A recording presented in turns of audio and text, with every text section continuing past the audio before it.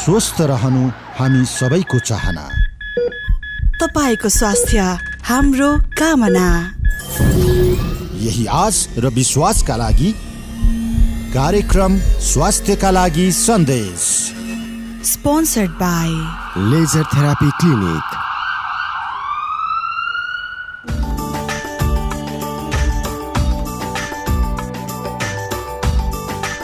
स्वस्थ रहौं, निरोगी जीवन बिताउँ। नमस्कार, कार्यक्रम स्वास्थ्यको लागि सन्देशमा हार्दिक स्वागत गर्दछु। म सीतास्मा रायमाझी। तपाईँ यति बेला सुन्दै हुनुहुन्छ क्यापिटल एफएम 92.4 मेगाहर्ज काठमाडौँमा र पूर्वमा रेडियो सारङ्गी 101.3 मेगाहर्ज र पश्चिममा रेडियो सारङ्गी 93.8 मेगाहर्ज र विश्वको कुनै पनि कुनाबाट हामीलाई अनलाइनको माध्यमबाट पनि सुन्न सक्नुहुनेछ। त्यसका लागि लगइन गर्नुहोस् www.cfmonier.com अर्थात् radiosaranggi.com। त्यहाँबाट पनि हामीलाई संसारभर सुन्न सक्नुहुनेछ। कार्यक्रम स्वास्थ्यको लागि सन्देशमा हामी स्वास्थ्यसँग सम्बन्धित विविध विषयको बारेमा कुराकानी गर्ने गर्दछौँ। श्रोता, कार्यक्रमलाई प्रायोजन गरेको छ लेजर थेरापी क्लिनिकले, जुन जाउलाखेलमा अवस्थित रहेको छ। यहाँले लेजर थेरापी, फिजियोथेरापी र मुटुसँग सम्बन्धित कुनै पनि रोगको सफल उपचार गर्न सक्नुहुनेछ। श्रोता, यदि तपाईलाई विभिन्न किसिमका स्वास्थ्य समस्याहरू रहेका छन्, जोर्नी, घुँडा दुखाइ, नसा च्यापिएर एकदम पीडित हुनुहुन्छ भने तपाईँ लेजर थेरापी क्लिनिकमा सम्पर्क गर्न सक्नुहुनेछ। त्यहाँ प्रत्येक बिहीबार निःशुल्क परामर्शको समेत व्यवस्था रहेको छ। कार्यक्रममा हामी लेजर थेरापीको गतिविधिको बारेमा जानकारी गराउने गर्दछौँ। अबको लागि नेपालको पहिलो लेजर थेरापिस्ट स्पेशलिस्ट तथा स्त्री क्यान्सर रोग विशेषज्ञ डाक्टर सुशीला वैद्यसँग गरिएको कुराकानी कार्यक्रममा राख्दैछौँ। डाक्टर साहब, स्वागत छ कार्यक्रम स्वास्थ्यको लागि सन्देशमा। नमस्कार, थ्याङ्क यू। सन्चै हुनुहुन्छ? सन्चै छु। एकदम व्यस्तता यस्तै हो, एकदम धेरै कुर्नु परिरहेको छ अहिलेको समयमा।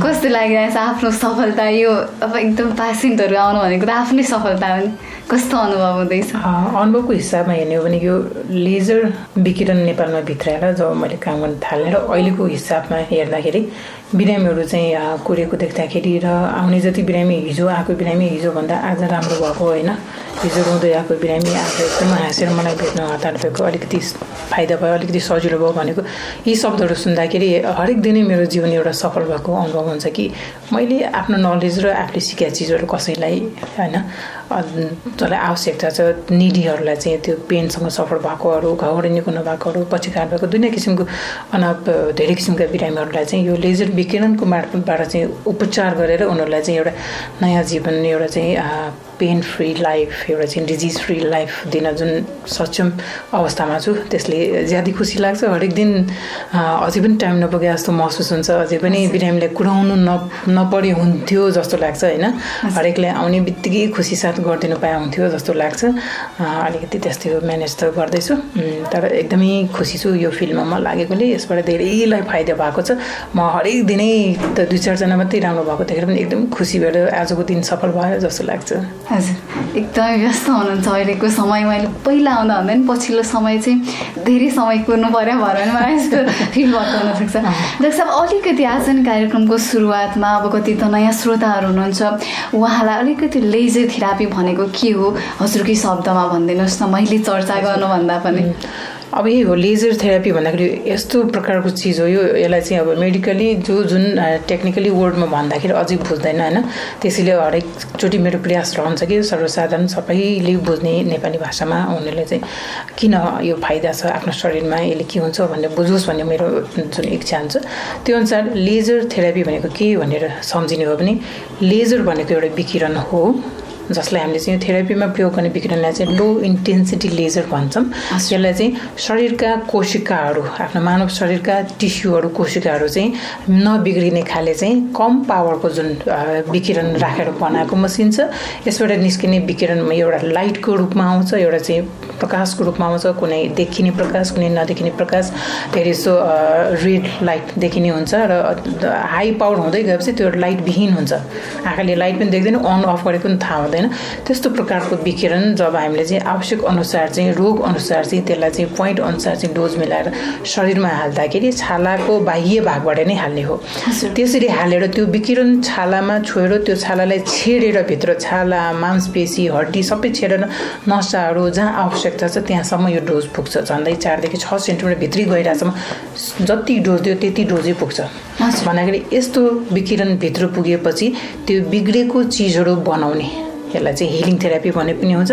सबैको रोग निको गर्न के आवश्यक प्रोसेस छ त्यो सबै गरेर एउटा कुनै पनि रोग, एउटा कुनै पनि दुखाइ, एउटा कुनै पनि घाउ, एउटा कुनै पनि अशक्त कोशिकालाई सशक्तिकरण गर्ने यो विकिरणले काम गर्दछ। त्यसैले अनि यो रोगहरू, यो दुखाइहरू, यो घाउहरू निको हुँदै जाने एउटा चाहिँ प्रविधि भनौँ, यसलाई चाहिँ एउटा चाहिँ नयाँ उपचार प्रविधि भन्दा नि हुन्छ। 21औं शताब्दीको एउटा चाहिँ विकिरणको मार्फतबाट गर्ने एउटा अजुबको एउटा चाहिँ जादु जस्तो चाहिँ उपचार प्रविधि भन्न मिल्छ यसलाई। र सरल भाषामा भन्यो भने लेजर विकिरणबाट उपचार गर्ने भएको हुनाले लेजर थेरापी। डाक्टर साहब, हामीले हाम्रो फेसबुक पेज मार्फत पनि विभिन्न समयमा श्रोताहरूलाई सोधिरहेका हुन्छौँ अब डाक्टर सुशीला वैद्यसँग कस्तो किसिमको कुराकानी गर्ने भन्दा उहाँहरूले चाहिँ धेरैजनाले आज चाहिँ अब नेपालीको राष्ट्रिय रोग भनेर परिचित ग्यास्ट्राइटिससँग सम्बन्धित जिज्ञासाहरू राख्नु भएकोले आज हामी त्यही विषयमा कुराकानी गर्दछौँ। जस्तो ग्यास्ट्रिक भनिन्छ गाउँघरको भाषामा, ग्यास्ट्राइटिक त्यो भनेको चाहिँ के हो अलिकति भनिदिनुहोस् न। अब हेर्दाखेरि अचम्म लाग्छ कहिलेकाहीँ होइन, बिरामी आउँदाखेरि मलाई ग्यास्ट्रिक भएको छ, मलाई ग्यास्ट्राइटिस भएको छ भन्ने शब्द लिएर आउँछ जसलाई चाहिँ अङ्ग्रेजीको थाहा हुँदैन, जसले चाहिँ जिन्दगीको अङ्ग्रेजी बोला हुँदैन। अनि नेपालीमा एउटा यस्तो भाषा अपभ्रंशीबाट चाहिँ इजी वेमा भनौँ सरलीकरण हुँदा घरमा सबैले बोल्ने भाषा सबैले टिपेर चाहिँ प्रयोगमा आउँछ होइन।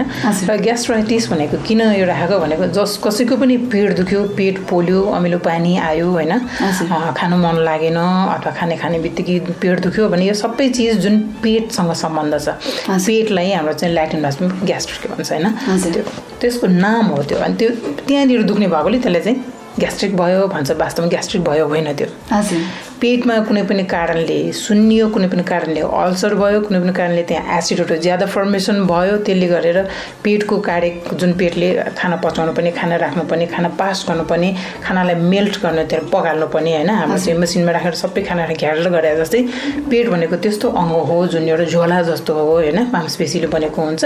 र त्यसमा मुखबाट चपाएर हामीले यो एउटा पाइपबाट फुड पाइपबाट निलेर पेटमा पुगेपछि बल्ल त्यहाँ आएको अरू इन्जामहरू, त्यहाँ भएको हाइड्रोक्लोरिक एसिडहरू मिसेर मासु पनि चोक्टै खायो भने त्यहाँ पुगेपछि मेल्ट हुन्छ, त्यो सबै पग्लिन्छ होइन। र त्यस्तो भइसकेपछि बल्ल त्यहाँ भएको सबै चिज मिसेर अनि पेटबाट फेरि निस्केर आन्द्रामा गएपछि ड्युडेनममा गएपछि ड्युडेनमको अनि त्यसपछि हाम्रो बाइल भनेर हाम्रो चाहिँ पित्त भयो मिल्छ त्यसमा होइन, अनि गएर प्यानक्रियाजमा गएर फेरि मिल्छ। हरेक ठाउँमा चाहिँ आफ्नो इन्जाइमहरू लिएर चाहिँ एउटा खानाबाट पुरै पग्लेर त्यसबाट चाहिने आवश्यक त्यसलाई पकाल्न कुन आवश्यक चिज पकाल्न चाहिँ आवश्यक इन्जाइमहरू आएर त्यसपछि शरीरमा चाहिने एनर्जीमा त्यसलाई चाहिँ परिणत गर्न चाहिँ तयार हुन्छ र बल्ल सानो आन्द्रामा जान्छ। सानो आन्द्रामा गएपछि बल्ल सानो आन्द्रामा त्यसलाई चाहिँ तानेर सानो आन्द्रामा भएको चाहिँ पोर्सहरूले चाहिँ फ्लाइहरूले त्यसलाई चाहिँ एब्जर्ब गरेर त्यसलाई चाहिँ शरीरको लागि चाहिँ स्टोर गर्नको लागि लिभरमा पठाउँछ, त्यसलाई चाहिँ स्टोर गरेर राख्छ, चाहिने बेलामा बल्ल युज हुन्छ। त्यस्तोहरू होइन खासमा भनेपछि त्यो एउटा के हो त, ग्यास्ट्रिक भनेको एउटा के हो त, एउटा झोला, एउटा खाना चपाएर पुर्याउने चाहिँ एउटा झोला जस्तो रूपमा मानियो। र त्यसमा विभिन्न किसिमका रोगहरू लाग्छ र त्यो रोग लागेपछि जब हामीलाई चाहिँ बाहिरबाट दुख्छ तब मान्छेले ग्यास्ट्रिक भयो भन्छ। वास्तवमा त्यसमा चाहिँ ग्यास्ट्रिकमा इन्फेक्सन, इन्फ्लामेसन अथवा चाहिँ अल्सर दुनियाँ किसिमको भएर यो दुख्ने चिजलाई चाहिँ त्यहाँ इन्फ्लामेसन भयो, त्यहाँ चाहिँ रोग लाग्यो भनेर उसको नाम चाहिँ ग्यास्ट्राइटिस हो, आइटिस हामीले राख्छौँ। वास्तवमै राम्रो भन्यो ग्यास्ट्राइटिस भन्छ, मलाई ग्यास्ट्राइटिस भएको भनेको छ डक्टरले भन्नु चाहिँ सही हो, मलाई ग्यास्ट्रिक भयो भनेको चाहिँ गलत हो होइन। त्यो हो नेपालमा भन्नुपर्दाखेरि नेपालको खानपिनको तरिका, नेपालमा खाने मसलाहरू होइन, नेपालमा पिरो खाने चिज समयमा अब सही चिज नखाइकन होइन हुन्छ नि, त्यो कुनै खानपिन नमिल्यो अथवा धेरै अरू कारणहरू पनि मिसिएपछि हाम्रो शरीरमा जुन किसिमले पचाउनुको लागि आवश्यक सबै जुसहरू चाहिँ जति चाहिन्छ त्यति मात्रामा नआइकन कुनै बढी हुनसक्छ होइन। अब खाना पचाउन नि चाहिने शरीरबाटै पेटबाटै पैदा हुने चाहिँ हाइड्रोक्लोरिक एसिड हुन्छ HCl, त्यो कहिलेकाहीँ त्यो जति मात्रामा निस्क्यो त्यति मात्रामा खाना खाएन भने पनि त्यो बढी हुन्छ होइन। अथवा त्यो ठ्याक्क निस्केको बेलामा खाना पेटमा गएन भने पनि त्यसले खाना पचाउनुतिर नलागिकन पेटकै वरपरको मासुलाई चाहिँ त्यसले टार्गेट गर्छ भनेपछि पेटको रोगबाट बच्न एकदमै सही खाना सही समयमा राम्ररी चपाएर खायो भने ग्यास्ट्राइटिस भन्ने लाग्दैन भनेर सम्झे पनि हुन्छ जस्तो लाग्छ मलाई होइन। र यो बाहेक चाहिँ अब विभिन्न कारणवश खानपिन रोकेर पनि हुने एउटा चाहिँ हाम्रो चाहिँ इन्फेक्सनहरू हुन्छ होइन, एच पाइलोरी भन्छ। त्यो आयो भने चाहिँ ग्यास्ट्रिक अल्सरै हुन्छ, त्यो कीटाणुले गरेर पेटमा घाउ बनाउँछ र त्यो घाउ पनि समयमा निको भएन बढ्दै गयो भने पेटको क्यान्सर पनि हुनसक्छ भन्ने चाहिँ अब प्रुभ हुँदैछ होइन साइन्टिफिकली। हाम्रो रिसर्चहरूले हाम्रो चाहिँ पेपरहरूले भने त्यो अवस्थासम्म नपुग्न थोडी पेट गोलमाल हुँदैमा थोडी पेटमा त्यस्तो धेरै पोल्ने होइन, अमिलो डकार आउने भन्छ नि, अनि भोक लागे पनि दुख्ने, खाना खाने बित्तिकै पनि दुख्ने, दुनियाँ किसिमको फिलिङ हुन्छ मान्छेहरूको होइन। त्यस्तो अवस्थामा चाहिँ एक्चुअली राम्ररी जचाएर होइन एच पाइलोरी छ कि छैन, अहिले त एकदम सजिलो इन्डोस्कोपी गर्छ, इन्डोस्कोपी गरेपछि सबै टेस्ट हुन्छ होइन। त्यो गरिसकेपछि त्यसको चाहिँ सही तरिकाले सही समयमा उपचार गरेर त्यसपछिको खानपिनलाई चाहिँ ध्यानमा राख्यो भने चाहिँ निको हुन्छ यो रोग। जस्तो यो चाहिँ के कारणले गर्दा हुन्छ त मेनली मुख्य गरेर अहिले मैले भर्खरै भनेको पनि त्यो भइसक्यो कि सही समयमा खाना सही खाना होइन। पेटमा भनेको धेरै जस्तो चाहिँ हाम्रो 2 घन्टा 3 घन्टामा म्याक्सिमम केही न केही खानुपर्छ भनेर, किनकि त्यो एसिडहरू निस्किरहेको छ आफै शरीरबाट पैदा भइरहन्छ कि। तर कहिले के चाहिँ खाना चाहिँ टाइममा खाइएन अथवा गलत खानाहरू खाइयो र न्युट्रिसनको पोर्सनहरू मिलेन र स्ट्रेसहरू ज्यादा भयो, टेन्सन भयो, स्ट्रेस भयो भने त्यो एसिड अझ बढी निस्कन्छ। स्ट्रेसमा या त मान्छेको खाना बढी हुन्छ या त खाना कम हुन्छ होइन। अनि टाइमिङ पनि मिलेन भने चाहिँ उसले एसिड निकाल्ने समयमा हामीले खान सकेन, त्यो एसिडले चाहिँ एसिड न्युट्रल हुने चाहिँ किसिमको चाहिँ प्रोटिन डाइटहरू पनि गएन होइन भने चाहिँ त्यसले बिस्तारै वाललाई चाहिँ इफेक्ट पार्न थाल्छ कि। जस्तो त्यो एसिडले चाहिँ खाना पचाउनको लागि मद्दत बन्ने हो, खानाले चाहिँ पकाल्नको लागि बन्ने हो होइन।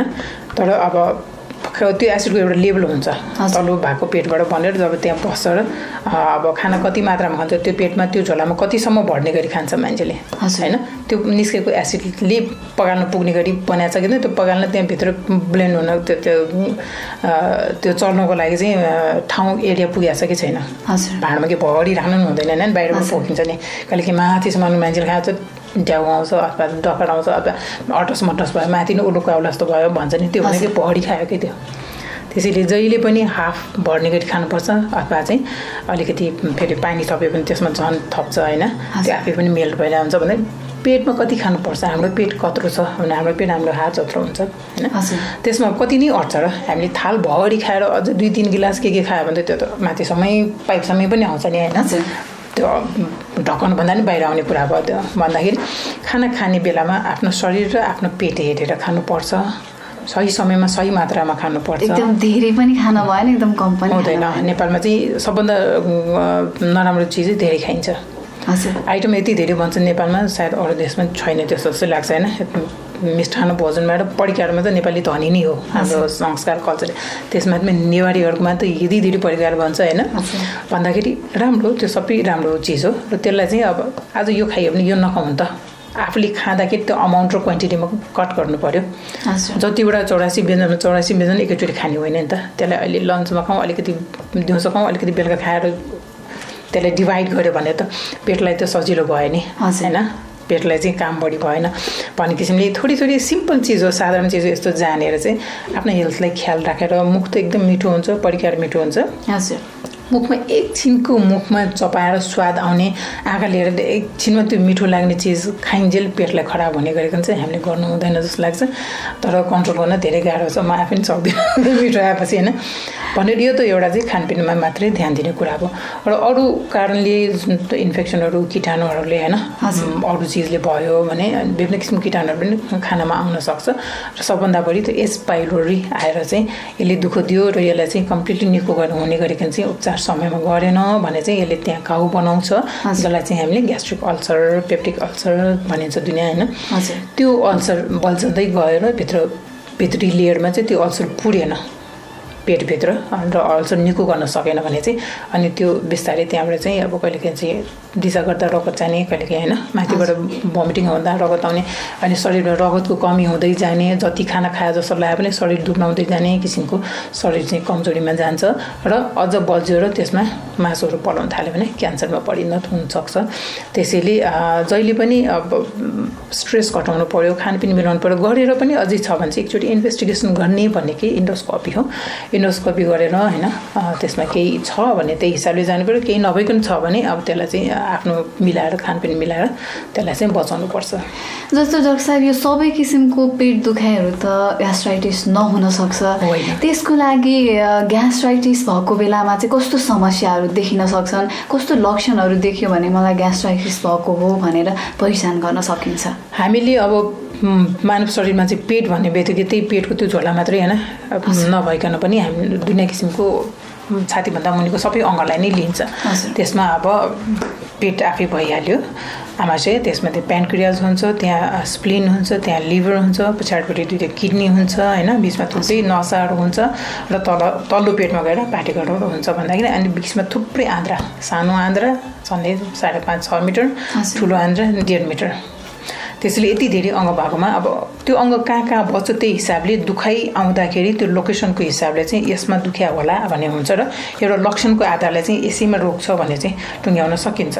त्यसमा चाहिँ यही अमिलो पानी एउटा दुनियाँ किसिमको चाहिँ हामीले पेटमा गरेछ भने यहाँ पोल्ने छातीमै पोल्यो भने माथिसम्म पोल्यो भनेर भन्दाखेरि फुड पाइपको कुरा आउँछ, एसोफेजाइटिस भन्छ त्यो होइन। फुड पाइपमा पनि त्यही आशले गरेर बब्बल सब्बल हुन्छ, त्यहाँ पनि पाकेको हुन्छ, सुन्निरहेको हुनसक्छ, त्यहाँ पनि घाउ हुनसक्छ र त्यो छ भने अनि त्योभन्दा मुनि आयो भने आन्द्राको सानो सबभन्दा पहिलो भाग होइन, पाइलोरिकहरू, त्यो ड्युडेनमहरू अनि त्यसको विभिन्न भागहरू जस्तै भिन्न भिन्न पार्टको चाहिँ भिन्नै किसिमले एउटै रोग भए पनि कहाँनिर भयो त्यही हिसाबले चाहिँ नामाकरण हुन्छ र त्यही हिसाबले उसको लक्षण आउँछ, कुन पोर्सन भयो त्यही हिसाबले।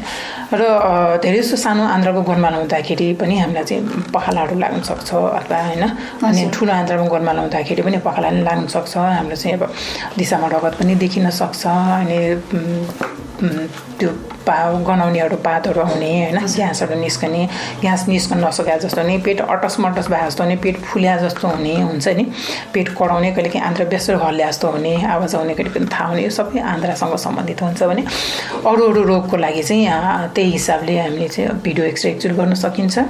अल्ट्रासाउन्ड गर्दाखेरि अरू विभिन्न अरू अङ्गमा के छ भने त्यसमा नै देखिन्छ भने आन्द्रासँग रिलेटेडमा चाहिँ लक्षणहरू आएपछि चाहिँ कोलोनोस्कोपी होइन, सिगमेन्डोस्कोपी, अब तल कहिलेकाहीँ निस्किने ठाउँमा पाइल्सहरू आइरहन्छ, त्यहाँबाट रगत गइरहन्छ, कहिलेकाहीँ आन्द्राको बिच भागबाट रगत त्यहाँ अल्सर भएर गइरहेछ भने पनि दिशामा रगत आउँछ, कहिलेकाहीँ कालो दिशा आउँछ, त्यो अनुसार रातो आयो भने अर्कै रोग, कालो आयो भने अर्कै रोग होइन।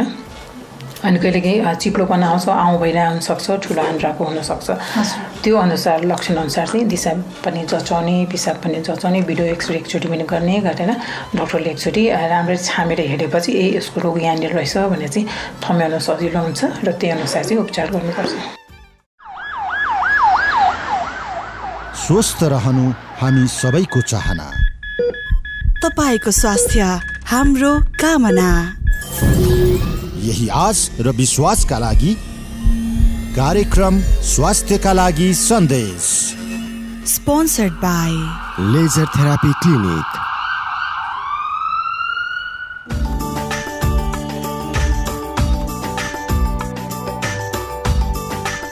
तपाईं सुन्नुहुन्छ कार्यक्रम स्वास्थ्यका लागि सन्देश। काठमाडौँमा क्यापिटल एफएम 92.4 मेगाहर्ज, पूर्वाञ्चलमा रेडियो सारङ्गी 101.3 मेगाहर्ज र पश्चिमाञ्चलमा रेडियो सारङ्गी 93.8 मेगाहर्ज। आज हामीले कुराकानी गर्यौं नेपालको पहिलो लेजर थेरापी स्पेशलिस्ट तथा स्तन क्यान्सर रोग विशेषज्ञ डाक्टर सुशीला वैद्यसँग। लेजर थेरापी क्लिनिक रहेको छ जाउलाखेलमा। यदि तपाईँ पनि हाड जोड्ने दुखाइसँग सम्बन्धित विभिन्न समस्याबाट पीडित हुनुहुन्छ भने तपाईँले लेजर थेरापी क्लिनिकमा गएर उपचार गर्न सक्नुहुनेछ। सम्पर्क नम्बर रहेको छ 5552 352 5552 352। फोन गरेर पनि तपाईँले विस्तृत रूपमा बुझ्न सक्नुहुनेछ।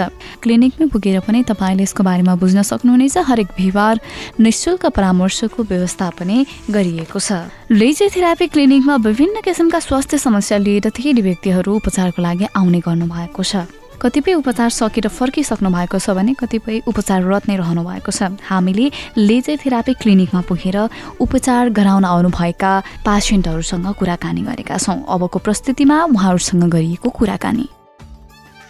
नमस्ते दिदी, हजुरको नाम? नमस्ते, बिमला भण्डारी। कहाँदेखि आउनुभयो? बुटोलदेखि। कस्तो के समस्या छ हजुरलाई? मेरो पहिला त 81 म चक्कर आएर ढलेँ। हजुर। त्यसपछि मैले चेक गर्न भन्दै गएँ, जाँदा एउटा एक्सरे गरेर मन्नु, एक्सरे गर्दाखेरि घाँटीमा नसा चेपिएको, हड्डी खिएर नसा चेपिएको देखियो। हजुर। अनि औषधि खाएँ 14 दिनसम्म, थेरापी पनि गराएँ अनि केही सुधार भएन। त्यसपछि फेरि डक्टरसँग भेटेँ अनि उहाँले एमआरआई गर्नु भन्नुभयो। म गोरखपुर गएर एमआरआई गरेर आएँ। त्यसपछि त्यहाँ आएपछि डक्टरले अब फेरि नै थेरापी नै हो, यसको अरू उपाय छैन भन्नुभयो। हजुर। अनि मलाई विश्वास लागेन। पछि मेरो छोरी एमबिबिएस पढ्छ कि, उसको साथीको घर यहीँ जाउला खेल्न छ। अनि उसले यस्तो यस्तो भयो अङ्कल मेरो मम्मीलाई भनेर एकदम आत्तियो कि।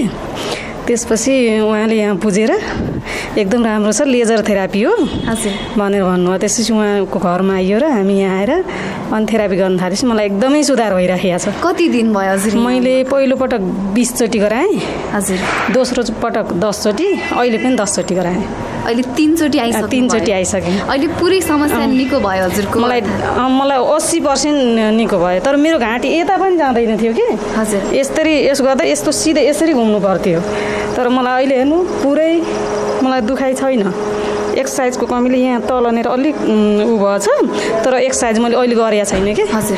अब एक्सर्साइज गर्छु घरमा गएर। मेरो भोलि लास्ट हो अहिलेको पालीको पनि। जस्तो लेजर थेरापी कसरी गरिँदो रहेछ त्यो पनि हाम्रो श्रोताहरूलाई कति जान्न इच्छुक हुनुहुन्छ होला, कति त डराएर पनि बस्नुहुन्छ नि। ल लेजर थेरापी भन्छ घोच्ने जोख्ने के होला भनेर। घोच्ने पनि केही छैन, भनिदिनुहोस् न। केही हैन्छ घोच्ने। मैले पनि त्यही सोच्थेँ पहिला है, तर केही पनि रहन्छ। यत्रो यत्रो डिब्बा जस्तो हुन्छ, त्यसमा बत्ती बोलिराखेको हुन्छ, त्यसबाट रे जाँदो रहेछ कि नसाहरूमा। त्यो रे पठाउँदो रहेछ, त्यसैले नै अनि ठिक गर्दै जाँदो रहेछ। जस्तो पोल्ने ओर्ने केही छैन। तर मैले दोस्रो पटकमा 2 चोटि गर्दा अलिक कमजोर महसुस भएको थियो। तर अहिले चाहिँ त्यस्तो छैन मलाई। सुरुको चोटिमा कति दिनपछि चाहिँ तपाईँलाई समस्या निको भएको जस्तो अनुभव भयो? सुरुमा लेजर गर्दा मलाई 1 हप्तासम्म खै सन्चो हुन्न होला जस्तो लागेको थियो। 15 दिनको दिन मलाई अति नै दुख्यो। म आत्तिएर होस्टेलबाट छोरी बोलाएर मेरो टाउको उठाउनु पर्ने भयो। मैले डक्टरसँग फेरि आएर भेटेँ, यो हुन्छ तपाईँलाई बिस्तारै ठिक हुन्छ भनेको जस्तो भन्नुभएको मलाई उस्तै नै भयो। अनि के भन्न चाहनुहुन्छ दिदी? हाम्रो श्रोताहरू त कतिपय रेडियो सुनेर बसिरहनु भएको छ, उहाँको पनि कति समस्याहरू होला, उहाँहरूलाई चाहिँ के भन्न चाहनुहुन्छ? हजुरलाई यस्तो मलाई जस्तो दुखेको नसाको प्रब्लम छ भने यहाँ आउनुहोस्, लेजर थेरापी गर्नुहोस्, ढुक्क हुनुहोस्, सन्चो चाहिँ हुन्छ। मलाई ढुक्क छ। हस्, धन्यवाद, धेरै धेरै धन्यवाद। Thank you. नमस्कार आमा, हजुरको नाम के हो? मेरो नाम चन्द्रकुमारी खड्का। कहाँदेखि आउनुभएको? म कोसेलटारबाट। के समस्या लिएर आउनुभएको यहाँ? मलाई त अरूको घुँडा दुख्ने एकदम, अनि त्यहाँ ढाड दुख्ने, अनि यतापट्टि यो नसाहरू दुखेर कट कट कट कट कट खाने एकदम नसा दुखेर सारा यो जिउ दुख्ने, यस्तो घाँटीहरू सब दुख्नेहरूको त्यो दुखेपछि अनिखेरि यहाँ आएको डाक्टर साहब अनि आएपछि त त्यो गरेर हेर्नुभयो डाक्टर साहब सबै नसाहरू सब। अनि हेर्दाखेरि ल त्यहाँ गएर फेरि एक्सरे घुँडाको एक्सरे गर्नुभयो। पहिला चाहिँ मेरो घुँडा खेर खत्तम भइसक्यो भनेको थियो अरू डाक्टरले। श्रेष्ठले त ल तुरुन्तै अपरेसन गर्न 2,50,000 बुझाउनुहोस्, भोलि अपरेसन गरिदिन्छु भने। म त अपरेसन गर्दिनँ भन्ने मैले त, म त मालिसै गर्छु बरु भनेर मालिस गर्दा गर्दा गर्दा अनि त्यहाँ त्यो अलिअलि ठिक भएको थियो। फेरि अस्ति नै 81 मलाई घरैमाहरूको त्यो टोइलेट जान लाग्यो, माथि कोसीबाट यसो घुमेर त्यहाँ त उता आउँदा त भुतुक्कै भइहाल्ने, भुतुक्कै दुखेर ती पछाडि म त पछाडिपछि बोल्न नि सकिनँ, केही गर्न सकिनँ।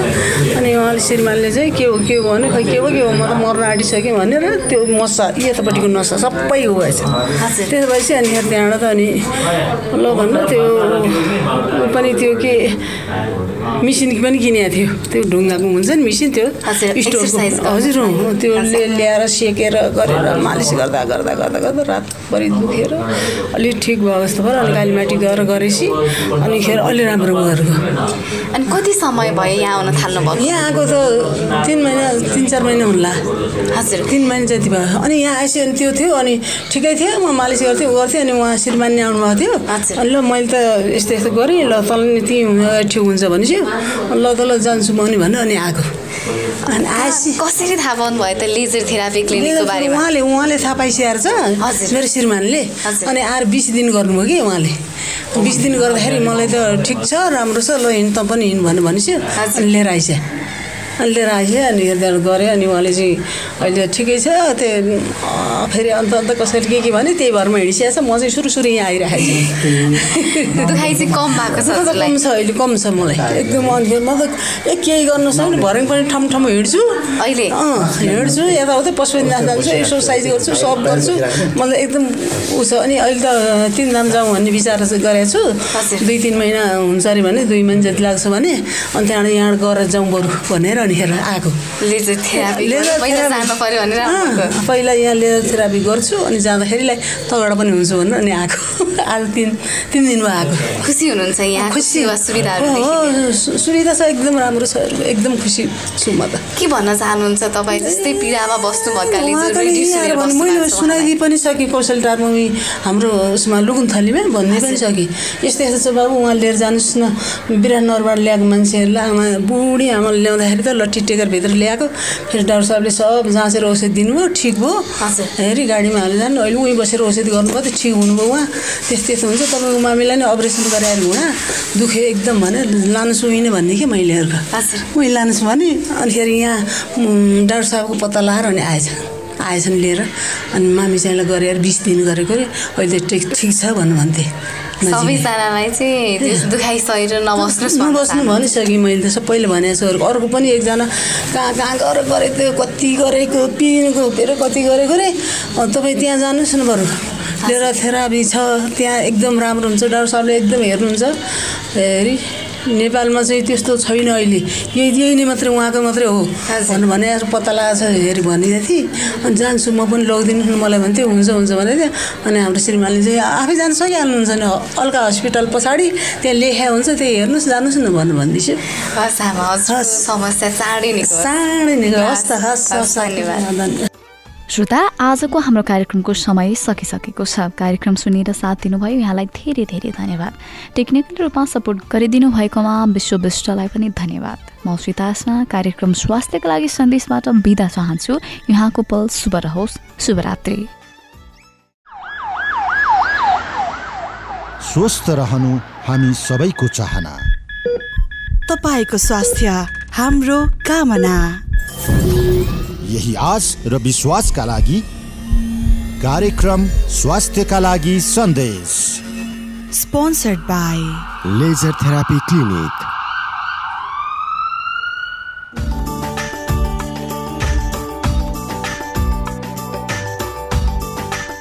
कार्यक्रम स्वास्थ्यको लागि सन्देश सुनिरहनु भएको छ म छु तपाईँको साथमा श्रीतासमा र आज हामीसँग हुनुहुन्छ डाक्टर सुशीला वैद्यसँग हामी कुराकानी गरिरहेका छौँ कार्यक्रम स्वास्थ्यका लागि सन्देश हरेक मंगलबार राति 8 बजेदेखि 9 बजेसम्म तपाईँले सुन्न सक्नुहुनेछ कार्यक्रममा हामी स्वास्थ्यसँग सम्बन्धित विभिन्न जानकारीहरू गराउँदै आएका छौँ श्रोता आज हामी कुराकानी गरिरहेका छौँ नेपालको पहिलो लेजर थेरापी स्पेशलिस्ट तथा स्त्री क्यान्सर रोग विशेषज्ञ डाक्टर सुशीला वैद्यसँग फेरि पनि हामी कुराकानीतर्फ नै जोडिन चाहन्छौँ त्यस्तो ग्यास्ट्रिकलाई अथवा ग्यास्ट्रिक भन्छ सबैजनाले ग्यास्ट्रिक नेपालको राष्ट्रिय रोग हो भनेर नि अहिले पछिल्लो समयमा त एकदम चर्चित नै छ हामीले अलिकति साइडतिर न्युज साइटहरूतिर पनि खोलेर हेऱ्यौँ भने ग्यास्ट्रिक राष्ट्रिय रोगको रूपमा परिचित ग्यास्ट्रिक अर्थात् ग्यास्ट्राइटिसको चर्चा भनेर पनि भइरहेको पाइन्छ सबैजनाले पेट दुख्यो भन्दा मलाई ग्यास्ट्रिक छ भनेर एकदम सामान्य रूपमा पनि लिनुहुन्छ यो ग्यास्ट्रिक नभएको अथवा ग्यास्ट्राइटिस नभएको त को छ भनेर नि हेर्नुहुन्छ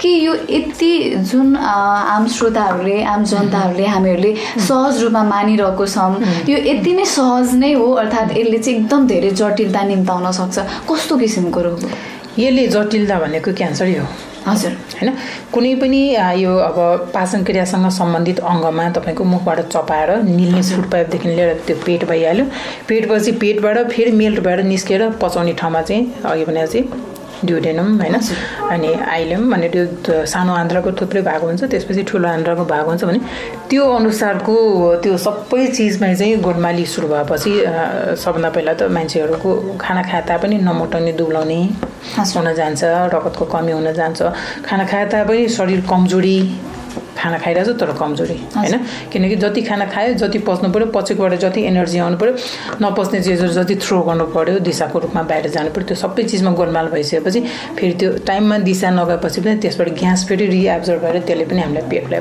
अप्ठ्यारो बनाउँछ हैन धेरै दिनसम्म त्यही रह्यो भने त्यसमा फेरि कीटाणुहरू पलाउन थाल्छ गरेर यस्तै सबै ठाउँमै यसले चाहिँ अप्ठ्यारो दिनै बिहानदेखि बेलुकासम्म अब एकसाथ खाएर अलि आराम हुने ठाउँमै नभइकन शरीर असजिलो हैन फुलेको अब भनौँ अब ग्यास निस्किरह्यो भने अप्ठ्यारो कसैको कहीँ ग्रुपमै जानु अप्ठ्यारो एकदमै आवाज आउने गरेर आउँछ ग्यास निस्कन्छ माथिबाट पनि गनाउनु गरेको ट्याउहरू आउँछ दकाडहरू आउँछ पेटहरू गुडगुड कराइरहन्छ अथवा छिनछिनो दुख्छ भन्दै उसलाई त दिनभरि नै असमञ्जस भयो भने हेल्थलाई त ह्याम्पर पर्यो त्यो गर्ने बित्तिकै स्ट्रेस पनि भयो आफूले दिनभरि गर्नु काम गर्न सकिँदैन पढ्न सक्दैन हैन कुनै ठाउँमा राम्रो भएर जानुपर्ने ठाउँमा जान सकिँदैन त्यो त छ अर्कै फ्याक्टर भने शरीरमा यो हुँदै तपाईँको अब कुनै पनि ठाउँमा बिग्रेपछि त्यो अल्सर हुनु हो अल्सर भइसकेपछि त्यसमा चाहिँ क्यान्सरै हुनु हो हैन त्यो तपाईँको फुड पाइपमा नि हुनसक्छ तपाईँको पेटमा नि हुनसक्छ तपाईँको सानो आन्द्रामा नि हुनसक्छ तपाईँको ठुलो आन्द्रामा नि हुनसक्छ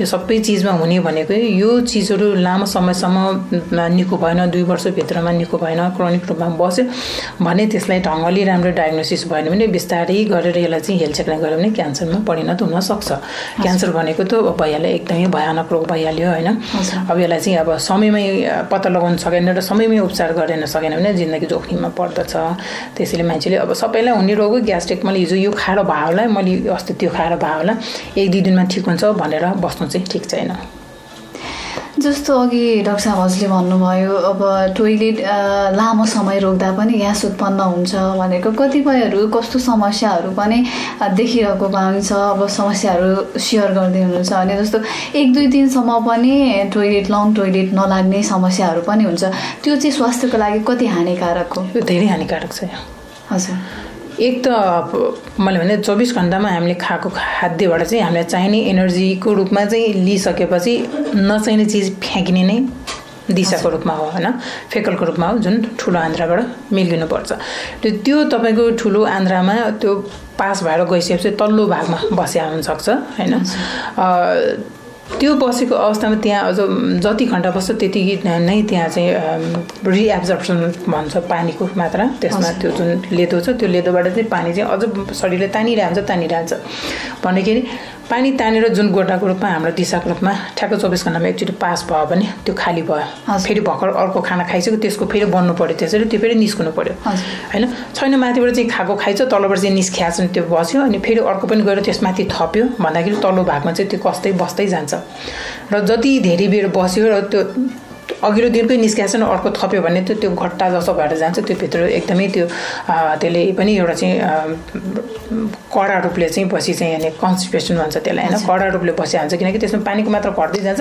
त्यो ठेग्रिने फ्याँक्नुपर्ने नफ्याँक्यो त्यसमा चाहिँ ठेग्रिने चिज चाहिँ बढ्दै गएको हुन्छ हाम्रो ढलमा बुझो परे जस्तै हैन कहीँ चाहिँ हुन्छ नि ढल जाम जस्तै हुन्छ त्यो सबै निस्कनु पर्ने ठाउँमा चाहिँ मेन प्वाल बन्द भयो भने त्यसले अर्को भयानक रूप के लिन्छ भने त्यहाँ वडोपडो जुन आन्द्राको अन्तिम भागमा त्यो ठुलो आन्द्राको अन्तिम भागमा त्यो रेक्टमतिर सिग्मातिर हाम्रो मसिनो नसाहरू भेनहरू थुप्रै हुन्छ र त्यो भेनमा त्यो वालै टाइट हुने गरिकन भित्रबाट दिशाको मात्रा बढ्दै गएपछि त्यो फुल्दै जान्छ आन्द्रा जति धेरै फुल्यो त्यति धेरै तल्लो वाल सानो हुन्छ त्यति धेरै त्यो एक्सपेन्सन भएर चाहिँ फुल्दै जान्छ वाल पातलो हुँदै जान्छ त्यो अवस्थामा त्यसमा बगिरहेको भेनहरू ब्लक हुन्छ हैन भेन ब्लक भएपछि हैन तलबाट आर्टरीबाट भेनमा रगत आउँदैछ तर माथि फिर्ता जानुपर्ने ठाउँमा ब्लक भयो भनेपछि के हुन्छ फेरि त्यो अर्को दिशाले आन्द्रा त ब्लक भयो गर्दाखेरि त्यो आन्द्रामा आइरहेको रगत बग्ने नली पनि ब्लक भयो किन प्रेसरले ब्लक भयो त्यो गर्दाखेरि नै अनि त्यो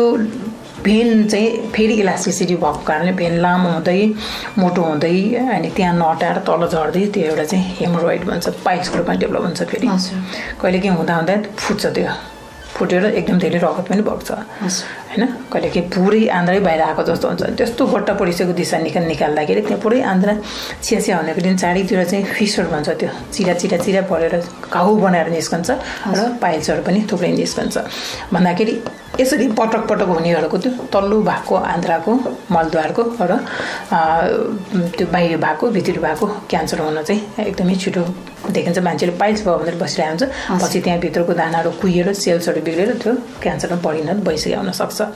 भन्दाखेरि यो सरल चिजलाई यसलाई चाहिँ दैनिक रूपमा हुनुपर्ने चिज, बिहान उठ्ने बित्तिकै किन ब्रस गर्नु पर्यो होइन, दिनको 3 साग हामी किन खानु पर्यो भने जस्तै दिनको एकचोटि त्यो जम्मा भएको चिज मिल्काउनु अति आवश्यक। यदि त्यस्तो दिनदिनै लङ टोइलेट भएन भने त्यस्तोहरूले चाहिँ के गर्नुपर्छ? उसको खानपिनमा ध्यान दिनु पर्यो। किन भएन, सही मात्रामा खाछ भने जरुर हुन्छ, सही मात्रामा खाछ भने हुँदैन। भन्दाखेरि चाहिँ धेरै जसो मासुको सेवन गर्नेहरू होइन, पानी कम पिउनेहरू र खालि गिलो पदार्थ मात्रै खानेहरू, फाइबर डाइट नखानेहरू भन्दाखेरि चाहिँ छोक्रा सागसब्जी चाहियो, त्यसमा चाहिँ अब गाजर मुला जस्तो फाइबर धेरै भएको चिज चाहियो, फलफुल चाहियो फाइबर भएको चिज। हरेक चिजमा चाहिँ फाइबर बिचमा फाइबरको रेसा भयो भने त्यो टाइट हुन पाउँदैन, त्यो सुलुक्क निस्कन्छ।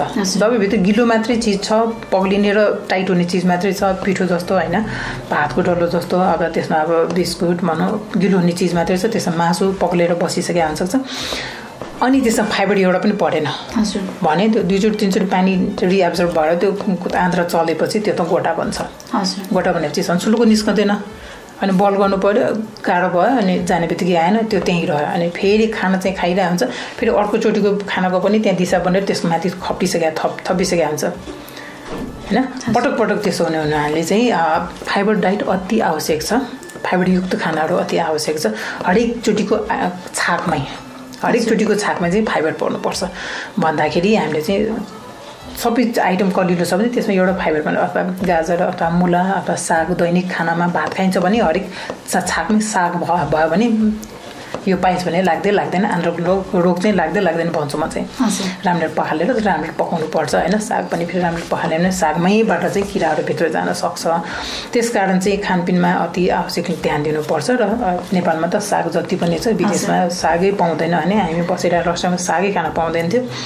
त्यसैले साग भएको यस्तो साग धनी भएको देशमा चाहिँ राम्ररी पखालेर एकदमै पाक्ने गरी नगर्ने सागलाई चाहिँ पखाल्ने चाहिँ राम्ररी पखाल्ने, अलिकति कडा रूपमा चाहिँ सागको सेवन गरे पनि त्यो एकदमै राम्रो फाइबरको रूपमा काम गर्छ। दिनको कुनै पनि एउटा चाहिँ फलफुल पनि सेवन गर्नुपर्छ। सबभन्दा राम्रो गाजर मुलाहरू एकदमै राम्रो हो। यो गाजर मुलाहरूको सेवन दैनिक रूपले पर्यो भने पनि त्यसले पनि फाइबर काम गर्छ। र यस्तो प्रकारले दैनिक रूपको छाकमा चाहिँ तपाईँले फाइबर त्यसमा चाहिँ प्रेजेन्ट गरेर फाइबरयुक्त खाना खायो भने दिशा कब्जियत पनि हुँदैन, आन्द्राहरूमा त्यो पाचन क्रिया पनि गोलमाल हुँदैन, र सही समयमा सही मात्रामा जसरी खाइन्छ सही समयमा दिनको एकचोटि टोयलेट पनि हुन्छ। त्यसपछि यो मलद्वारको यो आन्द्राको रोगहरू निकै मात्रामा कम हुन्छ। जस्तो लाग्छ फेरि अब हामी यता ग्यास्ट्राइटिसतिर नै फर्किन चाहन्छु। यो गाउँघरमा अब हाम्रो रेडियो त यता पूर्व पोखरा विराटनगर मोरङ आसपास पनि सुन्नुहुन्छ। गाउँघरतिर चाहिँ यो ग्यास्ट्राइटिक्सलाई के भन्ने प्रचलन छ भने त्यो गानो गोला भन्छ। गानो गोला र ग्यास्ट्राइटिक्समा फरक छ, अर्थात् त्यहीलाई चाहिँ गाउँघरको भाषामा गानो गोला भनिएको, अर्थात् के हो यो? ग्यास्ट्राइटिस र गानो गोला मेरो हिसाबले चाहिँ फरक हुनुपर्छ। गानो गोला भनेको उनीहरूलाई चाहिँ जुन ग्यासहरू आन्द्रामा चलेर जुन अप्ठ्यारो हुन्छ नि, आन्द्रा फुल्या जस्तो हुने होइन, पेट ढाडिया जस्तो हुने, अनि त्यही सही समयमा दिशा भएन भने भित्रको जुन फर्मेन्टेसनहरूले झन् फुलाउँछ पेट, अनि त्यो ग्यासले पनि माथि माथि पुस गर्छ। ग्यास भनेको माथि जान्छ नि, तल जाँदैन। या तलबाट दिशा भएको छ भने तलबाट जान्छ पातको रूपमा, तल दिशाले जम्मा भएको छ भने त्यो माथि आउँछ, ट्याउको रूपमा आउँछ होइन, डकारको रूपमा आउँछ। र माथि पनि निस्कन सकेन, उसको पेटमा पनि टन्ने खाना छ, आन्द्रामा गइसक्यो, ग्यास बनिसक्यो भने त्यतिखेर उसलाई चाहिँ त्यही गानो गोला भन्ने टाइपले चाहिँ पेट एकदमै अटसमट अप्ठ्यारो किसिमको होइन, उहाँको आए जस्तो बान्ता गरे सजिलो होला जस्तो किसिमको चाहिँ हुन्छ, त्यसलाई चाहिँ गानो गोला भन्छ। अब पेटकै अल्सर अथवा ग्यास्ट्राइटिसै भन्यो भने तपाईँको खाना नखाएको अवस्थामा खाली पेटमा अथवा खाना खाने बित्तिकै पेट दुख्छ होइन।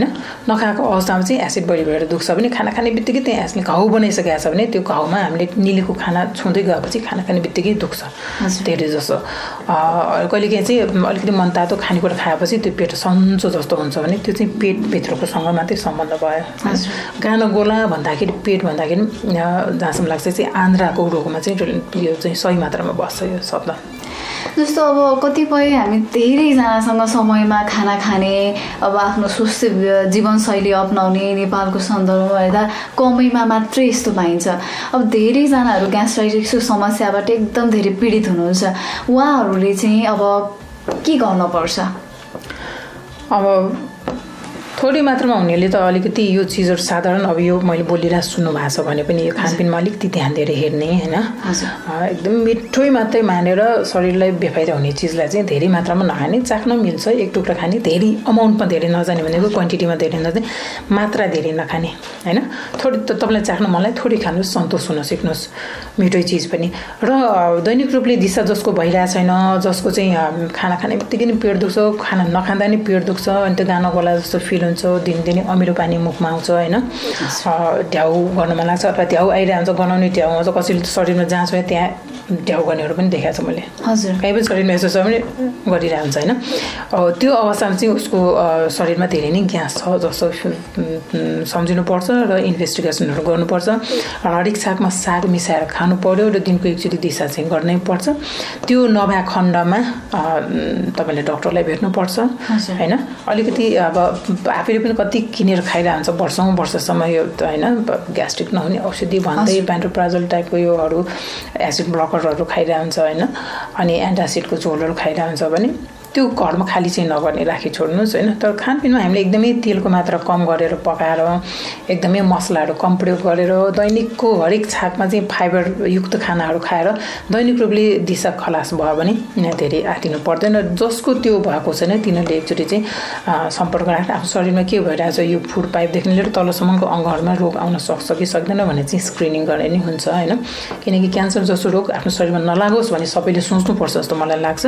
कसैको हेरिडिटी हुन्छ, कसैको परिवारमा छ भने झन् उसले चाँडी गर्नुपर्ने, देखाउनु पर्ने। मैले त पाइल्स हेमोरोइड भन्छ, पुरै परिवारको भएको देखाएको छु मैले होइन।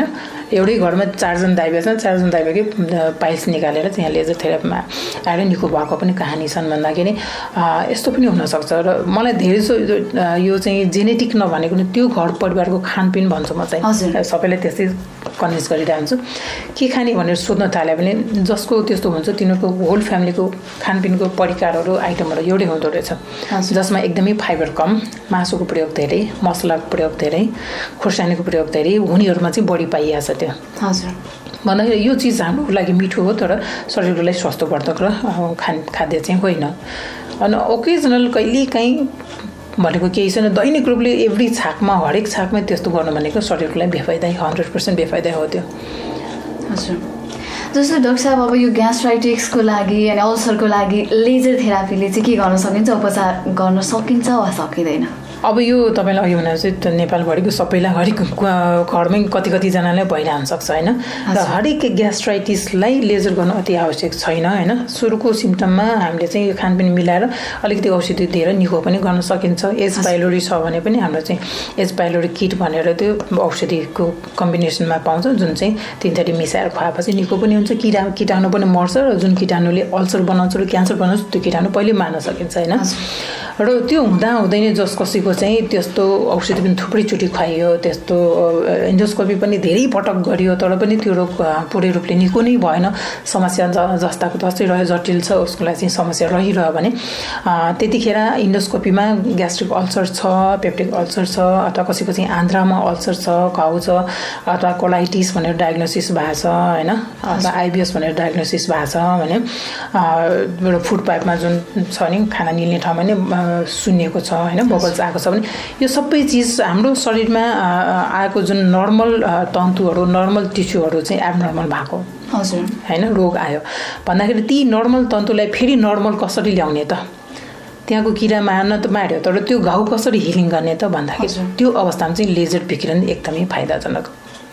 लेजर विकिरणले त्यसमा रहेको कोशिकाहरू जुन बिग्रेको छ, जुन अशक्त भएका छ, जुन चाहिँ घाउ भएर पाल परेर त्यहाँ हिलिङ हुन सकिरहेको छैन भने त्यो निको नभएको अल्सर घाउलाई चाहिँ हाम्रो शरीरको बाह्य भागबाट छालाको बाहिर नै पेटमा हातले छामे जस्तै गरेर मसिन राखेर लेजर विकिरण दिँदा पनि 4 देखि 6 सेन्टिमिटर भित्रसम्म त्यो विकिरण जाँदाखेरि उसले पेट, आन्द्रा सबैलाई नै पुग्छ र पेटमा भएको घाउ निको गर्न र आन्द्रामा भएको घाउ निको हुन, फुड पाइपमा भएको घाउ निको हुन, इभन चाहिँ लिभरमा कहिलेकाहीँ किडनीमा भएको पनि समस्याहरू निको गर्न भित्रीसम्म पुग्ने चाहिँ मसिन लगाउँदाखेरि बाह्य छालाबाट लगाएर भित्रसम्म त्यो विकिरण आँखाले नदेख्ने विकिरण चाहिँ भित्र गएर ती निको हुन नसकेको ग्यास्ट्रिक अल्सरको घाउ हो, उसले पुर्नलाई मद्दत गर्छ। किन त्यो भागमा रहेको चिजको अलिअलि ब्याक्टेरियोसिड र ब्याक्टेरियोस्ट्याटिक भनेर इफेक्टले कीटाणु मर्ने र कीटाणु चाहिँ अशक्त बनाउने काम पनि यसले गर्छ।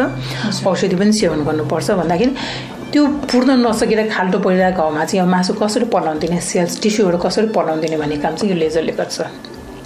यसले हिलिङ हुन, त्यहाँ ब्लिडिङ भएकोलाई क्लटिङ हुन दिने, रक्त सञ्चालन त्यहाँ नपुग भएर अशक्त भएर बसेकाहरूले थप रक्त सञ्चालन लगेर त्यो घाउ सुक्नलाई त्यहाँ चाहिँ अक्सिजन, त्यहाँ चाहिँ रगत लान मद्दत गर्छ। र त्यसरी पेटभित्रै भएको घाउ पनि लेजर विकिरणले निको गर्छ। तपाईँको ड्युडेनमा भए पनि निको गर्छ, आन्द्रा सानो आन्द्रामा भए पनि निको गर्छ, ठुलो आन्द्रामा भए पनि निको गर्छ। भन्दाखेरि त्यो भित्र भएकोमा चाहिँ हाम्रो जुन इन्डोस्कोपी यो सिगमेन्डोस्कोपी यिनीहरू गरेर उनीहरूले यो भागमा छ भनेर जब डायग्नोसिस आउँछ त्यो हिसाबले बाहिरबाट छालाबाट त्यही ठाउँमा पर्ने गरिकन लेजर विकिरणको डोज दिएपछि बिस्तारी 5 दिन 7 दिन 10 दिन 20 दिनमा चाहिँ त्यो घाउ पुरै सुक्छ र पछि उसलाई त्यो दुखाइ हुने के हुन्छ, जुन घाउको कारणले उसलाई दुखिरहन्छ, जुन घाउको कारणले पेट अप्ठ्यारो भइरहेको हुन्छ, ग्यास आइरहेको हुन्छ, त्यो सबै समस्या सल्टिन्छ। त्यो घाउ निको हुने बित्तिकै उसको त्यो पाइपहरू, उसको त्यो सेल्सहरू, उसको त्यो लेयर पत्रहरू टिस्युहरू पुरै कभर भइसकेपछि त्यसपछि उसको अङ्ग फेरि नर्मल हुन्छ र उसलाई जुन भइरहेको समस्याबाट मुक्ति पाउँछ।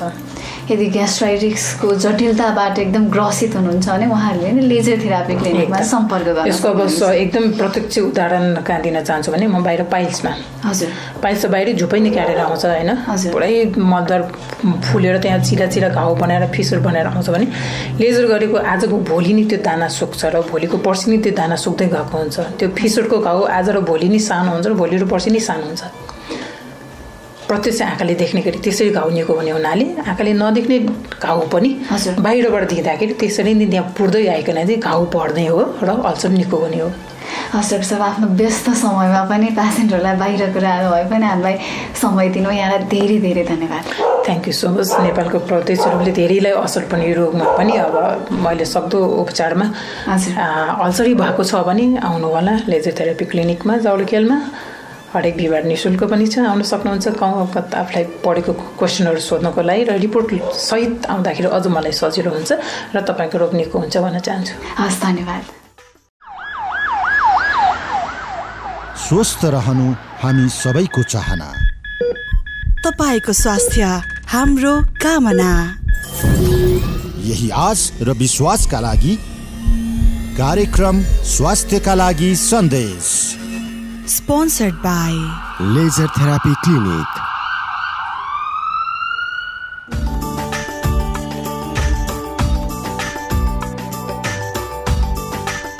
तपाईँ सुन्नुहुन्छ कार्यक्रम स्वास्थ्यका लागि सन्देश। काठमाडौँमा क्यापिटल FM 92.4 मेगाहर्ज, पूर्वाञ्चलमा रेडियो सारङ्गी 101.3 मेगाहर्ज र पश्चिमाञ्चलमा रेडियो सारङ्गी 93.8 मेगाहर्ज। आज हामीले कुराकानी गर्यौं नेपालको पहिलो लेजर थेरापी स्पेशलिस्ट तथा स्तन क्यान्सर रोग विशेषज्ञ डाक्टर सुशीला वैद्यसँग। लेजर थेरापी क्लिनिक रहेको छ जाउलाखेलमा। यदि तपाईँ पनि हाड जोड्ने दुखाइसँग सम्बन्धित विभिन्न समस्याबाट पीडित हुनुहुन्छ भने तपाईँले लेजर थेरापी क्लिनिकमा गएर उपचार गर्न सक्नुहुनेछ। सम्पर्क नम्बर रहेको छ 5552 352 5552 352। फोन गरेर पनि तपाईँले विस्तृत रूपमा बुझ्न सक्नुहुनेछ। क्लिनिकमै पुगेर पनि तपाईँले यसको बारेमा बुझ्न सक्नुहुनेछ। हरेक बिहिबार निःशुल्क परामर्शको व्यवस्था पनि गरिएको छ। लेजर थेरापी क्लिनिकमा विभिन्न किसिमका स्वास्थ्य समस्या लिएर धेरै व्यक्तिहरू उपचारको लागि आउने गर्नुभएको छ। कतिपय उपचार सकेर फर्किसक्नु भएको छ भने कतिपय उपचाररत नै रहनु भएको छ। हामीले लेजर थेरापी क्लिनिकमा पुगेर उपचार गराउन आउनुभएका पेसेन्टहरूसँग कुराकानी गरेका छौँ। अबको प्रस्तुतिमा उहाँहरूसँग गरिएको कुराकानी।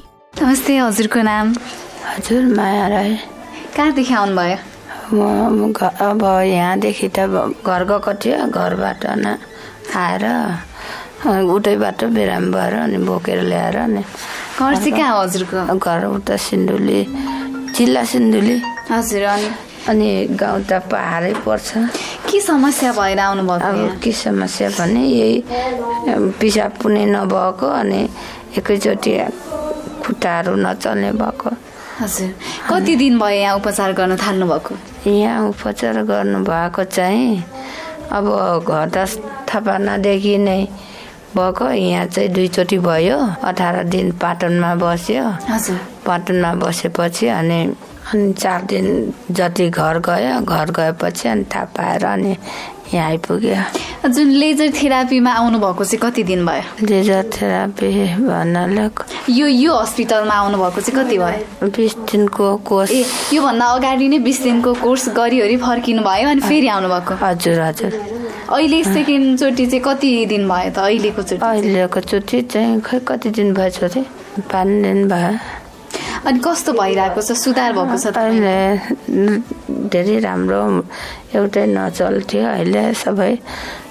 जो चल्छ राम्रो भएर खुट्टा नै चल्दैन थियो यो अङ्गुलाहरू धरि नचल्थ्यो अहिले यो खुट्टाहरू यो सबै अहिले राम्रोसँग चल्छ अलिकता हिँड्नु मात्र अलिकता गाह्रो भइरहेछ अहिले त मान्छे हिँडाउनु भयो भने त हिँड्नु पनि सक्छ जुन पहिला अरू हस्पिटलहरूमा जानुभयो त्यहाँ जाँदा चाहिँ कस्तो थियो हजुर त्यहाँ पाटनमा जाँदाखेरि अलिकता पनि सुधार भएको थिएन यहाँ आएपछि चाहिँ धेरै सुधार भयो यहाँ आएपछि चाहिँ अलिक राम्रो हुँदै गएछ खुसी हुन्छ खुसी छ अनि लेजर थेरापीको बारेमा चाहिँ कसरी थाहा पाउनु भयो त अब लेजर थेरापी भने मेरो त भडा छ दाइको छोरा उसले गर्दाखेरि थाहा पाएर अनि उसले गर्दा यहाँ आइपुगेको अनि के भन्न चाहनुहुन्छ त तपाईँ जस्तै जो चाहिँ बिरामीहरू हुनुहुन्छ घरमै बसिरहनु भएको होला उहाँलाई चाहिँ के भन्नुहुन्छ अब उहाँहरू यस्तै लेजर थेरापीमा जानुहोस् र ऊ गर्नुहोस् अनि लेजर थेरापी गएर अनि गरेर राम्रो हुनुहोस् भनेर भन्न चाहन्छु हस् तपाईँको पनि एकदम समस्या चाँडै निकोस् चाँडै हिँड्न सक्नुहोस् है हस् धन्यवाद हजुरको नाम के हो मिनाकला बस्याल कहाँदेखि आउनु भएको भैरुवादेखि के समस्या छ हजुरलाई मेरो यो खुट्टो सुनिनी हजुर अनि खुट्टाले टेक्नै नुन दुखेर शरीर चाहिँ काच दुख्ने सबै दुख्ने हात दुख्छ हात जान्न माथि जान्न पछाडि जान्न हजुर अहिले पनि जान्न कति दिन भयो लेजर थेरापीमा उपचार गर्न यहाँको आज 9 दिन भयो अनि कस्तो सुधार भइरहेको छ अर्थात् उस्तो खुट्टाको केही सुधार भएको छ हजुर यो हातको भएको छैन अनि कति दिन जति हस्पिटलमै बस्नुपर्छ भन्नुभएको छ डाक्टर साहब भन्न त 20 चोटि गर्ने हुनुहुन्छ थेरापी आज 9 चोटि भयो अब 9 चोटि होइन आज अब 15 चोटि भयो 16 चोटि हुन्छ बिहान बेलुका गरेर खुसी हुनुहुन्छ ठिकै छु